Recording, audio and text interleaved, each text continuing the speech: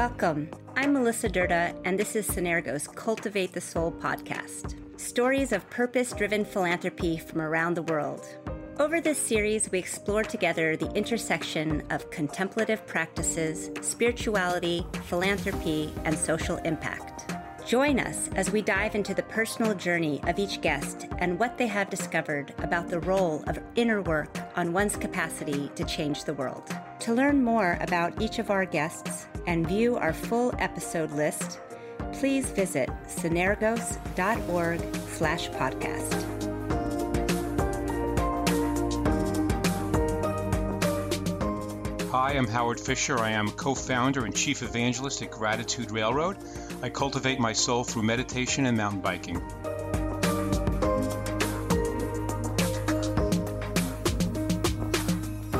Today we are joined by Howard Fisher, co-founder and chief evangelist of Gratitude Railroad. Howard Fisher is co-founder and chief evangelist of Gratitude Railroad, whose aim is to transform traditional capitalism into a force for solving critical environmental and social problems. He is also the founder and CEO of Basso Capital Management. Howard serves on a number of boards, including 1% for the Planet, the Carbon Underground, and advises Bright Edge, the investment fund of the American Cancer Society.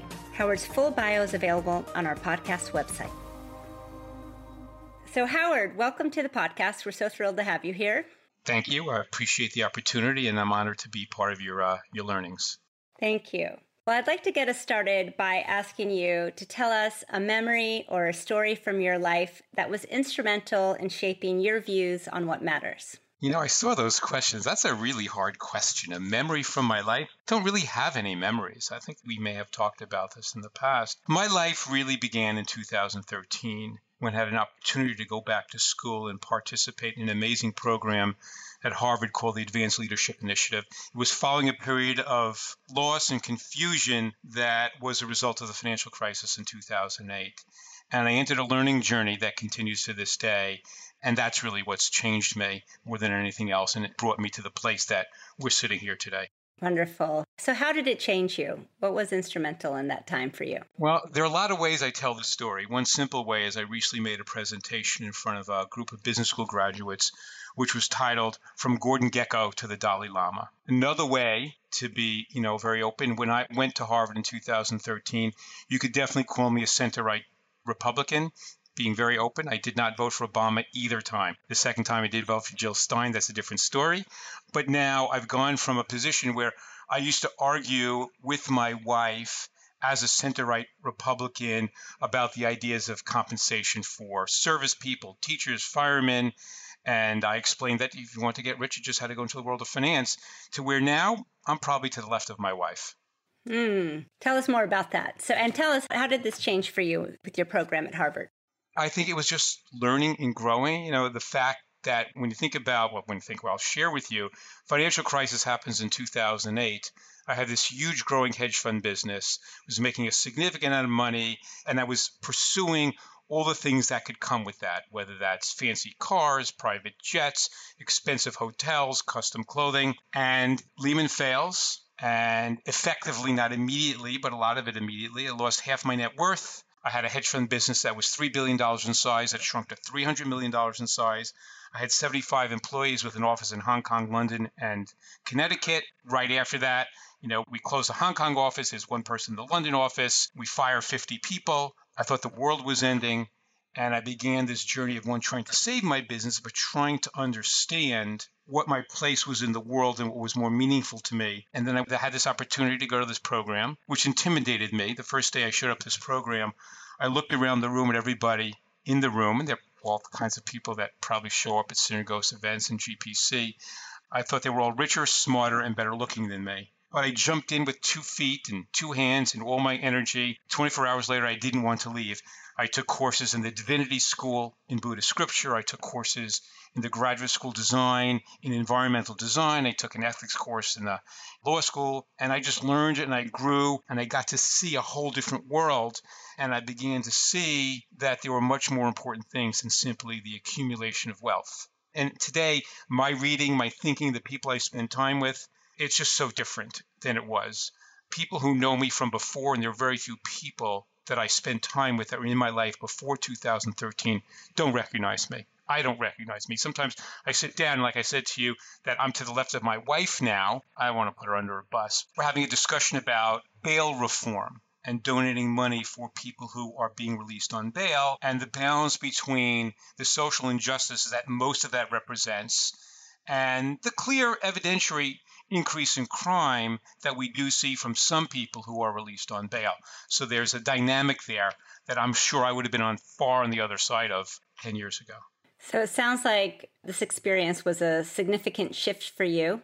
And coming out of this, you co-founded Gratitude Railroad. Is that correct? That is correct. The goal of the program, if I didn't say it's the Advanced Leadership Initiative, Stanford has a similar program called the Distinguished Careers Institute, is to develop a project to dedicate the rest of your life to. My co-founder, Eric Jacobson, who's become one of my closest friends in life, began to think about his money, his wealth, and learned about this thing called impact investing, which on one hand was nascent in 2013. On the other hand, there were many great practitioners that we weren't aware of. So when we began to talk about it together, we had a couple of major themes and theses and discoveries that we used. One was that capitalism was the solution to most of the issues that we are worried about, social justice issues, broadly speaking, health, education, health and wellness, diversity, as well as the environment. What we felt, you may not have heard me say this before, but others on the Synergos team have heard me say this, and I'm happy to debate that with other people listening to this podcast. And I think there are reasons for my different perspective, or our different perspective. We believe that in many ways the philanthropic model does not serve the issues, that it's broken, that it's unsustainable, and that there's a lot of complications. And, whenever you're an organization, you raise money, all you do is want to raise money again. And the solutions are complicated by the demands of the not-for-profit world, whether that's being responsive to grantors or the complications of how you discern what the goals are and how they're met. So we felt that that was an issue, and not being, of, let's call it capital P philanthropist level of wealth, we felt that that was inefficient and that capitalism could provide those solutions. Importantly, too, while government can be a great partner, we felt the government was incredibly inept, bureaucratic, if not corrupt as well, so that we couldn't do that. And as lifelong, Eric founded and sold 3 fintech companies, then went into private equity. I've been in the hedge fund business since 1984. We felt that the financial services system that we knew really well could provide those solutions. What we also felt at the time was that what we witnessed on a, let's call it an initial superficial way in the impact world, there were a lot of well-meaning people who didn't necessarily have Wall Street experience. There was a lot of meeting going and discussing and hand-wringing and paper writing, but nobody was moving capital. So one of the important core things to Gratitude Railroad is we want you to write a check. And we're gathering people. Eric is fortunate enough to be able to write checks. I'm fortunate enough to write, let's call them risk checks in sophisticated investments. And that we would lead with our own capital and then build a community of people like us, hopefully more diverse than Eric and I. Eric looks a lot like me, but people like us who could write checks, make decisions, and move capital, understand the risks, and importantly, in a lot of ways similar to our experience at the Advanced Leadership Initiative, get involved. It's not like we want you to write a check. We're happy if you want to just write a check and go home and go back to whatever you do. But we'd love you to be engaged, to help us with the diligence process, to help us identify companies, to advise, connect, mentor, or even have a seat on the board of the companies in which we invest. Well, let me just chime in here with a few reflections. Synergos and its Global Philanthropist Circle has been around for over 20 years. And what we've seen is there are all models that are needed to kind of shift what's needed to tackle these complex challenges in the world. So just to give you some examples, we have some of our members who are philanthropists, but they're also impact and social investors. So they look at how to leverage all that's available to them in this work that they're doing. We also work to, as Synergos, a bit more broadly. We have an approach called Bridging Leadership, where we actively bring together different sectors like government, like business, like civil society, to create environments for them to work together. So, yeah, from our perspective, it's not only philanthropy, it's really a mix for many of our members. And we do believe impact investing is an important part of what's needed to make large-scale change in the world.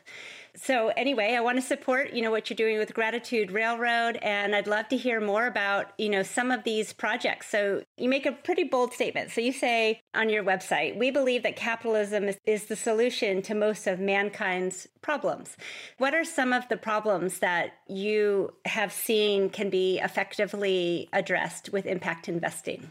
Sure. And essentially, just I want to reflect a little bit back on your statement, and I totally respect it and understand it. As I've gotten to this stage in my growth post, let's call it 2013, I've begun to think about it a little bit more deeply. And maybe one thing I'm recognizing is that there are certain entities or people who have a broader access and convening power that might have a very different experience than the community that Eric and I have developed, which is why we may have a point of view that's differing.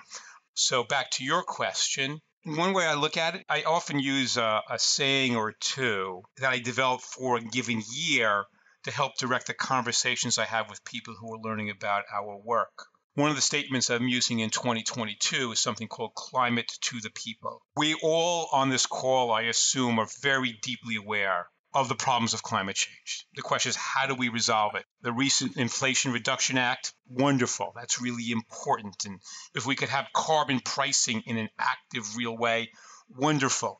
But importantly, too, how do we change our lives in an everyday manner? How can we focus our eating, our shopping, our living in ways that will have a positive impact on the environment? One area that sort of, in an interesting way, we've done 3 investments in is composting. Our first investment in composting was simply a municipal composting company called Atlas Organics. Just some smart people in the South who were beginning to develop a way of collecting food waste, turning it into compost, providing a service to municipalities, reducing their costs of operations for handling their waste, as well as developing a product that they can sell into the marketplace that serves as a soil amendment that doesn't hurt the planet, unlike the sort of chemical fertilizers. We were in that company for 3 years. They actually were bought by a very large project finance company in the impact space, and we tripled our money, which is a very good outcome. The second composting company we invested in, I like to talk about a lot because it's generally memorable to people, and that's called Recompose. Recompose is a company that provides what they call natural organic reduction after somebody passes. So if you choose to utilize Recompose services, and I'm signed up, hopefully not to be availed of, not for many, many years, but you send them their body wherever the facility is. It's becoming legal in more and more states. And after 29 days, they've turned your body into a cubic yard of topsoil or soil amendments, which you can choose to take home or not. And as you imagine, and I understand there are sort of the yuck issues about talking about being dead, and there are spiritual issues about whether it's cremation is your practice or burial is your practice. But from a pure environmental point of view, cremation is putting carbon into the air. It's just direct pollution. Again, there's a beautiful spiritual aspect to it. I get that, but that's negative. And when you think about a cemetery, well, some cemeteries can be beautiful. And I had long wanted to be buried in my own property at my weekend home in Vermont, which is, a much more limited use of land. But cemetery, we need open space, right? We need to increase biodiversity. We need to increase the places where we can grow food. And most cemeteries are antithetical to that. So this product provides that opportunity for people. And the third company we invested in the composting space is the newest one. It's called Wasted. Wasted is addressing the issue of human waste in porta potties. Most porta potties combine the liquids and the solids in a single bin. That, first of all, creates ammonia, which adds to the unpleasantness that we experience most of the time that we use a public porta potty. So they've developed a system. It's not rocket science, not the only ones that own it, that separates the liquids from the solids. When you separate the liquids from the solids, you can process the liquids into a nitrogen fertilizer that can be used by farmers, again, to replace the chemical fertilizers they tend to use. And the solids can be composted into a soil amendment. When you combine them, the waste product is a messy, smelly slurry that the owners of the porta potty companies have to ship to a sewage facility for processing, and they're no longer usable in a positive format. So that's one way I look at it. In each case, climate to the people, right? After you die, you can do something positive for the environment. Instead of throwing your food in the garbage and letting it go to landfill, it can go into something useful. Or when you use a porta potty, you can see that. And part of the mission of Waste is when you use their porta potty, they'll make it clear to you, to the user, that you're doing something positive for the environment. I think the more we make people in their everyday lives aware that they can do something positive for the environment without compromising anything, it helps them think more positively about environmental change and action. So those are really interesting examples. How are you finding when people join your community or come to you and want to learn more about impact investing? Are there certain issue areas that they care deeply about and they are looking to understand what's available to them in those areas? Or is it more from an investment standpoint? What is your experience with people that you engage with? That's an interesting question. I would say that most of the people are interested in the broader concept of positive impact investing, but at the same time, most of us have an area that is more resonant and more important. For me, while there's a way for me to invest in a simple way with everything that Gratitude Railroad does, my private investing is focused on the environment. We have people who are focused on education. There are people who are focused on gender issues. There are people focused on health and wellness. And we've invested in all those sectors. So it just depends on each individual person's activities. But most people come to the community have, on a relative basis, a significant amount of wealth, and therefore you can't invest 100% of your money in, well, maybe you can invest 100% of the environment, but really need diversity of opportunities. And there are so many wonderful founders and companies that we invest in that they often motivate people to actively get engaged, even if it's not their core interest area. Yeah, thank you. That helps to understand that a bit better. Is there a particular project? I mean, you've just listed some really excellent examples, but is there a particular project that's inspired you with the change that you've seen maybe in the shorter term beyond financial and social returns? I get very enthusiastic and I fall in love often with the founder who is vibrant and engaged and passionate. And that's a key aspect for me, one, to decide to invest. So is there another company that I'm not sure, maybe I don't understand the question. Is there another company that you want to hear about? Yeah, maybe another type of example that you find particularly inspiring that might also attract people who are saying, maybe I want to get into impact investing. Here's one. Again, here's a really interesting one. There's a company called Uptrust, which is focused, and it's interesting because we started earlier talking about bail. Uptrust created an app that's used by public defenders, by parole officers, and by people who are quote unquote in the system. They're not in prison, but they're either out on bail or they're in the parole system. And oftentimes, much like bail can trip up people and ruin their lives in an unintended, tremendously impactful way, if you're in the system and you need to show up in court or you need to do this and do that, and you forget whatever that means, then you end up back in jail. It's costly to the government. It's disruptive to the person's life, disruptive to the family. So Uptrust app, which is being used, I think, in 30 different states now, is a way for people from their phones to be held more accountable. It allows the parole officer to track them and talk to them. It allows the people in the bail system to support them, as well as keeping that person on task. So it's a wonderful product that seems to me has a high likelihood of being very profitable, because that's what apps do. Not that it's going to go viral like some of the other things we rely on, but that's the kind of thing where we can use a for-profit common idea to keep people in a better place in their lives. And the stories that have been told from people who have benefited from that app are very interesting. There's another company sort of in a similar space that we've invested in called Pigeonly. Now, I wasn't aware of this, but apparently it's very expensive and very cumbersome and inefficient to communicate with family members who are incarcerated.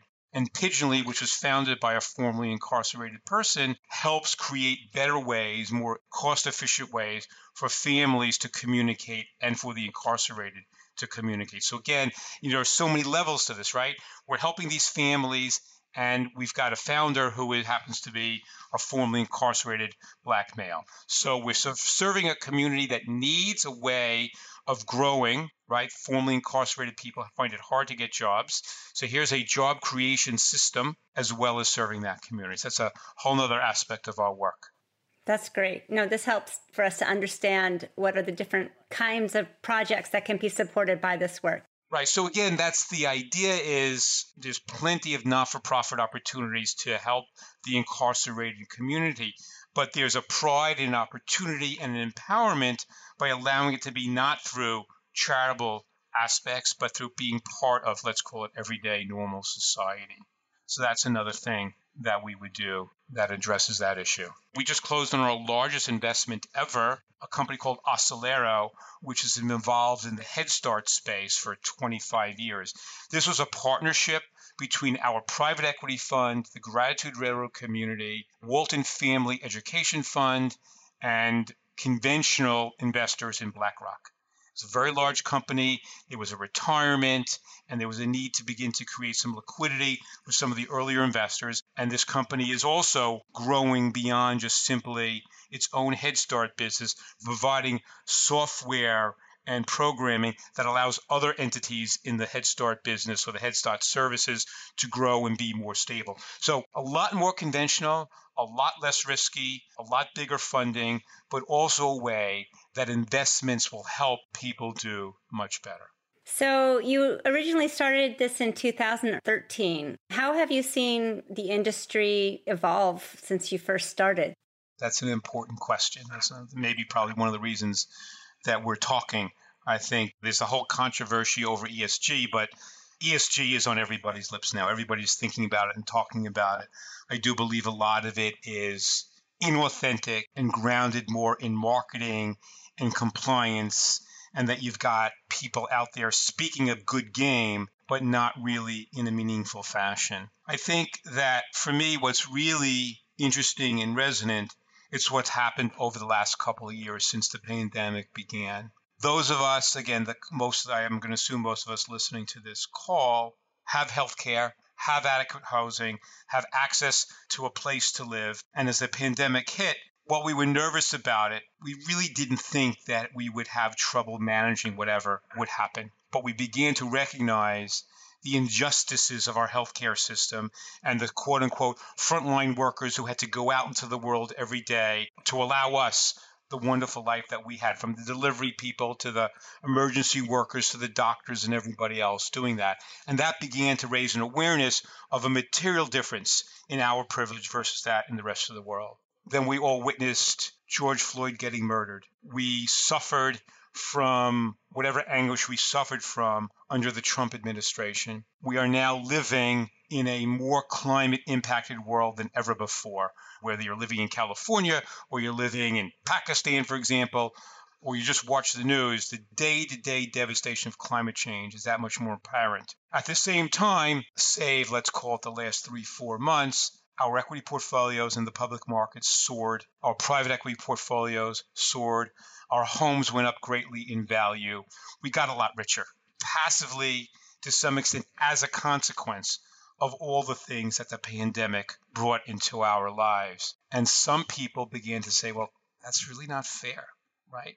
We're sitting here healthy and serviced with plenty of money. What can we do about it? And I think you've seen it everywhere. And I suspect that the GPC also grew as a result of people recognizing the benefits that those of us with privilege and wealth had. And so Gratitude Railroad has significantly increased its community and the amount of capital that we're moving within our community over this time period. And the interest continues to grow. Mm-hmm. Well, that's very encouraging to hear. What would you say the shifts have been during that time period in terms of the impact investing space, in terms of the companies to invest in? Maybe there's more of them. I think that what's one consequence, despite what I may feel about some of the less authentic, larger entities, the capital that these companies need when they get to a certain size is much more readily available, right? The multi-billion-dollar funds, the project funds, green bonds, there's that much more capital when a company gets to size. The question becomes, how does a company maintain its mission, purpose, and passion as it grows, right? You see something like what Yvon Chouinard did with his wealth and his company last week in terms of putting the company in a purpose trust to serve the environment first and foremost, foregoing a significant amount of personal wealth for him and his family. That's one thing. But as these companies grow, at some point they need to be public. They need to be large companies with access to the markets to create liquidity. Importantly, to some extent, democratize impact investing from what the few of us can do to what the whole world can do. So I think that's an interesting dynamic that we're still dealing with. There's certainly a hangover from some of the excesses of the pandemic market. Certainly, the companies that went public through special purpose acquisition corporations have suffered, whether it's market beta or poor planning or greed or whatever. Some of these companies are really good companies, and they need to find a way to overcome the negative wave of pressure that resulted from the way they went public and or again just the negative beta of the entire tech marketplace. So what would you say is the future of all this work that you're doing? What are your hopes for the future? It's sort of like you opened up with a question is what triggered me to be this person from my past? And honestly, I don't think I could really come up with something, nor do I think that's important. A lot of smart people ask me, what do you hope? What's Gratitude Railroad going to be in 5 years? I don't know. I know that I'm having a tremendous amount of fun. I'm learning, I'm growing, I'm developing, I'm making new friends. Maybe ideally, I guess two things. One, Gratitude Railroad goes out of business because we don't need to teach people and encourage people to invest this way. Or one of the things I believe in deeply, and we've touched upon it, is we need authentic, born for impact entities to funnel this capital into authentic, born for impact companies or funds. And maybe Gratitude Railroad will replace BlackRock or Blackstone or Goldman. Highly, highly, highly unlikely. It's not really my ambition. I can't imagine how we get there. But this journey I'm on step by step, the meetings I have today and just this call, that makes me happy. I'm doing what I can, and where it goes, I don't know, and it's really not important to me. So how can people learn more about Gratitude Railroad? How can they find you? Well, obviously the easiest thing is to go to our website. You can certainly share my email address with anybody who is interested. One of the ways we grow our community is we have events. And to be clear, with respect to the G and GPC, our work is entirely in the US. Our community is, I would say, entirely in the US. And we have convenings. We have meetings 2 days in New York City, the 28th and 29th of September, 2022. I don't know when you're going to air this. It's probably over. We have an annual Impact Investors Retreat this year, November 6th to 9th at the Sundance Resort in Utah. And we have meetings. We've been to Boston, Philadelphia, San Francisco, and we'll continue to do that. So people are welcome. We also have monthly virtual calls to talk about topic areas or presentations or ideas. And anybody who cares enough to be a member of your network, they're welcome to anything that we do. We have a number of email lists, and anybody who's interested, we can put on an email list and see if it resonates. And then once you get involved, there's sort of three main ways to be engaged with us. One is just to be, let's call it four main ways. The simplest way is just be a friend, stay on a mailing list, admire from afar, come to event, don't come event, maybe invest every once in a while, maybe not. We love you all. I just want people to listen. That's great. The highest, let's call it most active level, is a group of people we call Gratitude Railroad Partners. There's a membership fee. There's an expectation of active engagement in meetings and diligence and conversations, and a commitment to invest $250,000 a year in Gratitude Railroad ventures. It's not a legal commitment. It's an intentional commitment. Some do it. Some do far more. Some don't. But if you're committed, that's great. We do for people who don't want to engage more directly, or the commitment of a partner is too much, or they don't have the time. We have a fund that every time the core group invests on an active basis, this fund is a go-along fund. That fund only requires a minimum commitment of $100,000 that takes no less than 2 years to use up. So it's a very simple way to engage. If, and this takes a little bit more engagement, if you really fall in love with our work and you want to really be involved, we have a group of people who have invested in the equity of Gratitude Railroad who serve as advisors. We've eliminated our board in a way of trying to evolve our ownership and leadership structure to be a bit more open and democratic. So we have a group of advisory committees, which have a voice in governance and policy setting and structuring. And if you are an investor in the equity, we anticipate that you'll join one of these advisory committees. It's an advisory committee for DEIJ and for the infrastructure of impact investing. There's a committee for our pipeline. There's a committee for our events. So we just want people to be involved, but people who are involved are also equity investors in the entity. So those are sort of the four main ways to be involved with us. Wonderful. Well, sounds like there's a diverse set of opportunities to engage. Howard, I want to thank you so much for coming on the podcast, for sharing the work that you do with our community and beyond, and wish you the best of luck with all of this. Thank you very much. I appreciate it. And listen, I am respectful of all the work that you do and everybody that I've met from the internal team at Synergos and GPC and the people I've met as I've explored the organization who were members. It's a wonderful group of people, and I hope you keep doing all the work that you keep doing, and that if there's any way that I or the Gratitude Network can be of assistance, formally, informally, let's keep moving the world together in a better place. Thank you. What I liked about this conversation with Howard is how passionate he is about ways impact investing and conscious capitalism can address large-scale social problems.